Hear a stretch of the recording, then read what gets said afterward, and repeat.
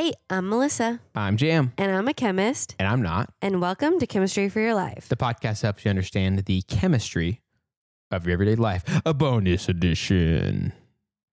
So, Jam, Yes, are you ready for this week's bonus edition? I am. Do you mean this month's? I knew you were going to say that. There's something our listeners don't know that we can just tell them right now.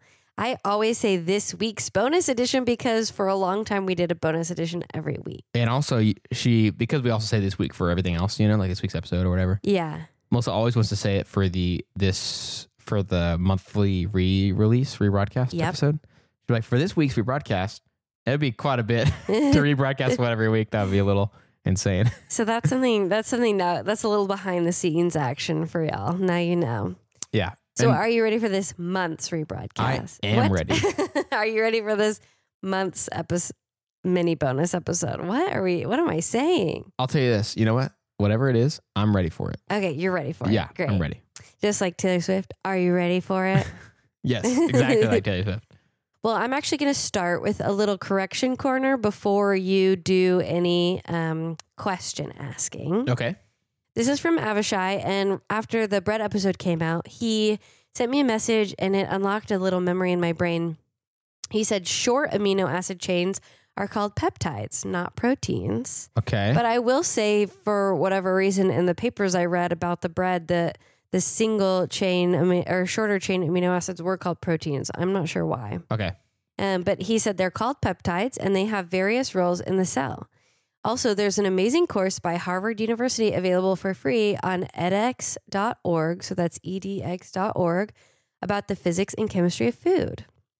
And I thought that was really cool because Mason has also been using edX.org to learn some about coding, and he's really liked it too. And I've wanted to take his food science course for a really long time, so I was excited to find out that there's food science on there, and I'll definitely be starting that up soon. So thanks for telling us. And I guess I just wanted to share it with our listeners who I know love to learn. Yeah, so. Seriously. That's awesome. Okay. Now you can start with the questions, Jam. Okay. This first one's a heavy hitter, so I just hope you're ready. Bree asks, I hope you guys are ready too at home. And are you sitting down? Just want to make sure you guys are sitting down for this one, just because it's a tough one. What's your favorite chemistry pun / joke? Well, Jam and Bree, my favorite chemistry pun or joke is the chemistry sweatshirt. I mean, yes. It was obviously a pun before you made it into a sweatshirt. Yeah. But yeah, so the chemistry that has the little things. And actually, Bree sent me a message with a chemistry with test tubes and flasks on it on Twitter, like the real version of what we have on the sweatshirt. And she asked if I'd ever had a chance to make one in the lab, and I could have probably done it in the lab I was in grad school, but I was a sad little grad student at the time and didn't have a lot of excitement for messing around, and probably would have gotten in trouble for wasting solvent or something. So I never did anything fun like that. Yeah. But there are really good ones online. So that's probably mine. What about yours, Jam? Wow. What a tough question for a armchair podcast chemistry student. So as Melissa, and as listeners, if you listen to a few episodes, you know that if there's an opportunity, I do make dumb jokes about the chemistry content and stuff like that. And one of the ones that I really like that is really dumb. So it's like, I'm proud of it, but it's not actually gonna blow any of y'all's minds or anything like that. Oh no. But one time we were talking about distilled water and just the different kinds of water, what's in stuff. And I was like, Melissa, do you know why they call it distilled water? And she was like, I think she could tell I was prepping for a joke. Yeah, I can usually tell. Yeah. She's like, yeah, no, I don't. Why do they call it that? And I was like, well, because they took water and they did all the stuff that they do to it, which I can't remember what they did, but you explained it. They just boil it and capture the steam and cool it back down. Right. Take a lot of things that are dissolved in the water out, and then it's removed, and it's basically a lot less complex version of water, correct? Right. Yeah. Yeah. Mm-hmm. It's like more pure. And they did all that stuff, and then they were kind of checking it out and observing it, and they're like, I guess this still water. I hate it. And that's why they call it distilled water. hate it. Because even though I did all those things, distill No. water. No. You know? Distilling is what it's called when you boil something and you capture the steam and condense it back down in another flask or something. Got it. That's it. That's actually why it's called it, not because it's still water. I mean, still we water. can agree to disagree on this. Yeah, okay. I also like, this isn't really a joke. I guess it's more of a pun, but the one that Jam came up with where like a polymer is a molecule made up of a bunch of smolecules. It kind of is a pun. Yeah, it is kind of a pun. But it's also a definition and it's very accurate. So I like it. But smolecule's not a real, there's no such thing as a molecule. So that's up there too. But I think what's nice about chemistry is there really is a lot of room for jokes and stuff. There's the symbols of different elements. You could kind of do some stuff with that. I don't know. It's just, I feel like maybe every field is that way, but I feel like it's opportunities everywhere for little jokes and puns and stuff. David Miller sent me one. He's a professor, I think, and he emails us quite a bit. And he sent me one that was like a one-eyed, what is that? Like a one-eyed something flying purple people eater. Oh yeah. But it was like an isopropyl, which is a functional group in chemistry. That made me laugh too. Isopropyl people eater, or something like that. And that was one I hadn't seen before. It's hard to get one that I haven't seen before. Usually I've seen them before. So good job, David. Good job on the puns. And thanks for the question, Brie. And she's got another one, and here it is. If you could talk with any scientist from all of human history, who would it be and why? And then she said, personally, I'd love to chat with Rosalind Franklin and let her know that her name hasn't been forgotten and that a fair amount of people recognize her contributions to chemistry. Yeah, I feel like Bree's onto something there because I think there are probably a lot of women whose names have been forgotten. And so it's almost like I'd want to talk to one of them probably. Yeah. But for a name that hasn't been forgotten, one person that I would like to talk to is probably Marie Maynard Daly. She was the first Black woman to get a PhD in chemistry, and we talked about her on an episode. That's right. I think in February. Yeah. And I feel like she must have had so much going on, and I would really like to have heard about her experiences, but also maybe get some wisdom on how she persevered. But otherwise, it was hard for me to think of I feel like there's someone that's probably a really good, cool scientist that we don't actually know about. Yeah. You know, and then otherwise I feel like a lot of people who made these really impressive contributions maybe weren't as nice or as interesting as we'd think. Right. Maybe Albert Einstein. People talk about him a lot. It'd be nice to be like, so what is he really like? Yeah, that's true. Yeah, I think like it's tough because the other thing is that so many of these scientists from history have discovered things that are super important. Yeah. But depending on the thing, now it's very understood, very commonplace.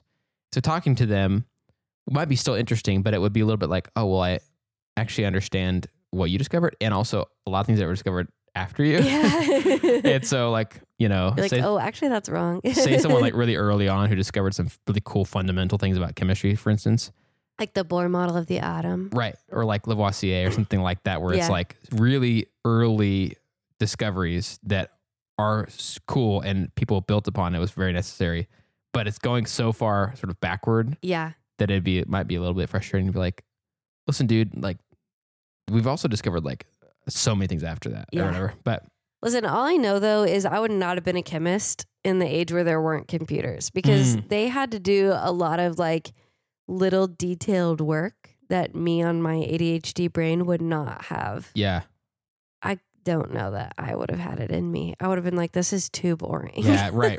They didn't have a lot to they had to do a lot from scratch. Yeah, I remember somebody talking about when they would draw molecules, they had to hand draw things to go in their papers. Yeah. And to make sure everything was perfect, they like had to measure out the angle of every single molecule. And I was like, I wouldn't have done it. I just would not have done that. Yeah. So I think props to that round of people too. Totally. Just I think what you said about Einstein is an easy one to like say because I don't know a ton of scientists or whatever. Yeah. But another one I feel like I regularly feel a distant fascination with is Tesla. And there's always Oh, yeah. people saying like, oh, actually, Nikola Tesla, he had sketches of this thing Uh-huh. or whatever, or he made this thing. He didn't know how it could be applied, but he made a blah, blah, blah Yeah. and tested it and it worked. And it's just like people like that where I was like, I think he was like way ahead on a bunch of stuff. And I don't really understand that. Yeah. I'm sure other people do, but I'm like, he seems like he'd be cool to talk to. Also, for some reason, okay, I'm sick. People listening at home, so don't judge me. But when you said Tesla, I thought you meant like Elon Musk. Yeah. I was like the guy who made the car, and I was like, oh, right. There was a scientist named Before the car, there was a guy. Yeah. and that's who the car is named after, not who made the car. Yeah. Yeah. I was like, that's a weird. You mean the guy who just bought Twitter like that? He's alive now. You can talk to him now. Literally. Yeah. I was so confused for like probably like 2 seconds. Yeah. That was a good question. Yeah, very good question. This next question is from Igor. Igor said, hi, I'm Igor from Brazil. And I'd like to know more about Melissa's educational research. Well, we just don't know anything about it. So sorry. Well, Igor, we actually did an episode about my education research, which was all about my dissertation right after I defended. And I think it was called Why Do People Hate Organic Chemistry? Right, Jim? Yep. And so that's a little bit about that. Now I've switched gears a little bit and I'm doing research in the lab of Dr. Jordan Harshman at Auburn University. I work remotely, so I'm not at Auburn, but I am investigating sort of, I guess we're trying to build a model for graduate education in chemistry and why we do the things that we do to help develop experts in chemistry and maybe how each of those different aspects of graduate education contributes to the development of an expert is kind of my elevator pitch. It's really fun. I get to interview faculty members and ask them all kinds of questions about why we do what we do. So I really like it. I love talking to people and interviewing and stuff like that. So that's what I'm doing now. But there's all kinds of education research. So I tend to focus, I guess the thing I'm interested in is kind of changing the system because it seems a little bit broken, which that can be hard to do because there's so many moving pieces. But there's research that focuses on how feelings impact learning chemistry. There's research that focuses on misconceptions and conceptual understanding of chemistry. There's research that focuses on how students maybe approach problem solving. I mean, there's all kinds of education research. And the type that I'm doing is under the umbrella of what's called DBER, which is discipline-based education research. So people who are doing the education research also have an expertise in the discipline. So chemists doing education research. But there's also education research outside of those things, just regular old education research. So that's a little bit about it. I really love it. There's a really sweet community of people who do chemistry education research, and I've learned so much. And I think it sort of distilled the things I loved about research, which is like learning new things and sort of contributing to our body of knowledge together with teaching, which I also love. So I get to learn about the best ways of teaching, and I get to learn about how students are learning, so that not only could I be a better teacher, but everyone, or not only can we make better programs, but everyone could, or, things like that. So it's not, I think sometimes people think it's just about teaching, but it really is like a statistics, education research, like there's methods, there's all kinds of stuff that goes into really learning about how students are learning chemistry and what we can do to make that the best practice. So that's a little bit about it. Yeah. And even more in that episode, like Melissa mentioned, why do people hate organic chemistry? Mm-hmm. But then also, this is just an honorable mention, we did do an episode as well about what you studied in your master's, even though it's not about educational research, which that's kind of cool. So you can kind of trace some of the arc of what Melissa has studied and researched about. And that was about solar cells, correct? Mm-hmm. I think the episode is like, how do we turn sunlight? I think the title was, how do we turn sunlight into energy? That's right. That's right. And now Jam has solar panels on his house. Mm-hmm. Yep. More on that later. Full circle. Yep. It's full circle. Okay. That's a good question. This next one is also a good question from Abe on Instagram. Asked, why does Tupperware stain from pasta? Okay. this is chemistry off the cuff. I didn't look it up. But here's how you get a real-time look at how I think about this question. So I'm thinking plastic, Tupperware is plastic, and glass doesn't stain from pasta. So there must be something in the plastic, in the chemical makeup of the plastic itself that makes it prone to that. Mm-hmm. And I'm thinking that maybe plastic is porous, possibly like things can leach into the plastic. Uh-huh. And I think what would be happening if you zoom into the molecular level is plastics are polymers. So they're just like long strands of repeating units of molecules. And I think they're primarily carbon. Mm-hmm. We learned plastics come from crude oil, remember? Yeah. In our in our recycling episodes.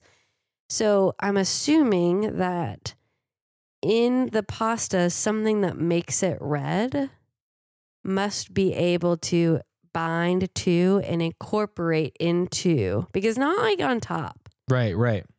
I think some red molecule must be able to get in there and literally bind to the plastic. Yeah, that makes sense. That's what I think. I think basically little red molecules wiggle their way into the polymer. They must be similar enough to the chemical structure of the polymer that usually it happens after you heat pasta sauce in there. Yeah, I was going to say, anecdotally, it's only ever happened to me if I've heated it in the plastic container. Yep. But just carry it in there and like dump it on a plate.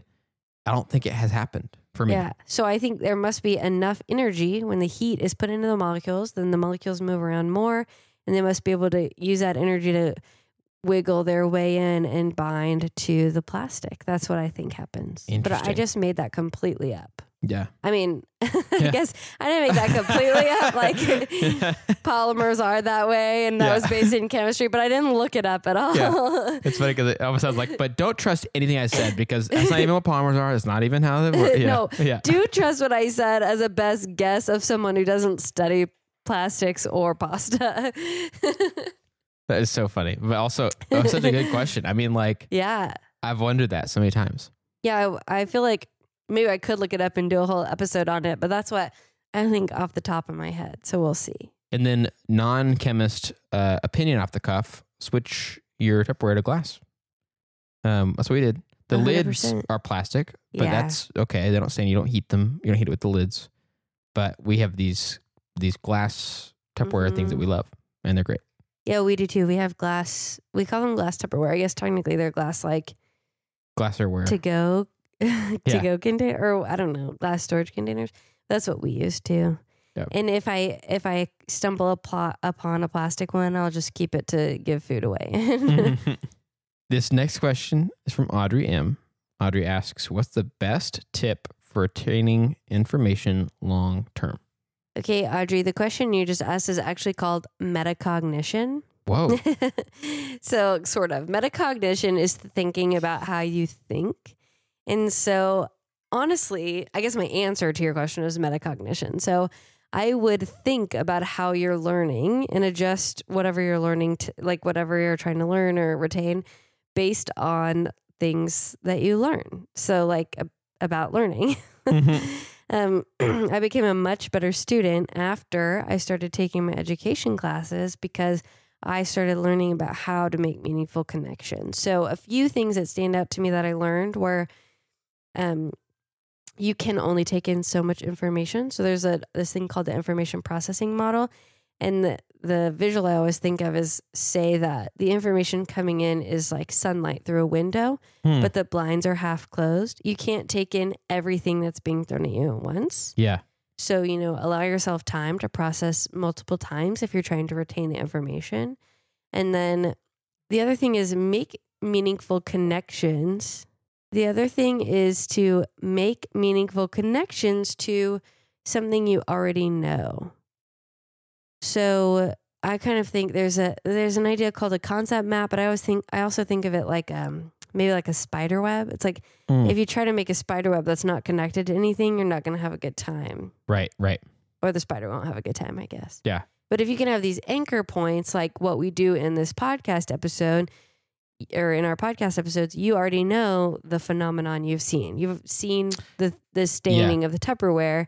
And then I'll usually try to connect it to other episodes where we've talked about these ideas before, or use an analogy to help sort of make those meaningful connections rather than just memorization. So one of the theories that I learned when I was doing my dissertation is this idea of like meaningful learning is in opposition, sort of on a scale where one side is just rote memorizing, and then on the other side of the scale is meaningful learning. So you want to be as far to the meaningful learning where you're actually making meaningful connections and having a true understanding of what's going on, and it's anchored to other ideas that you already understand in your mind. So those are kind of my 2 tips, I guess, based on what I've learned. But my biggest tip is you go learn about learning and use that to optimize your own learning process.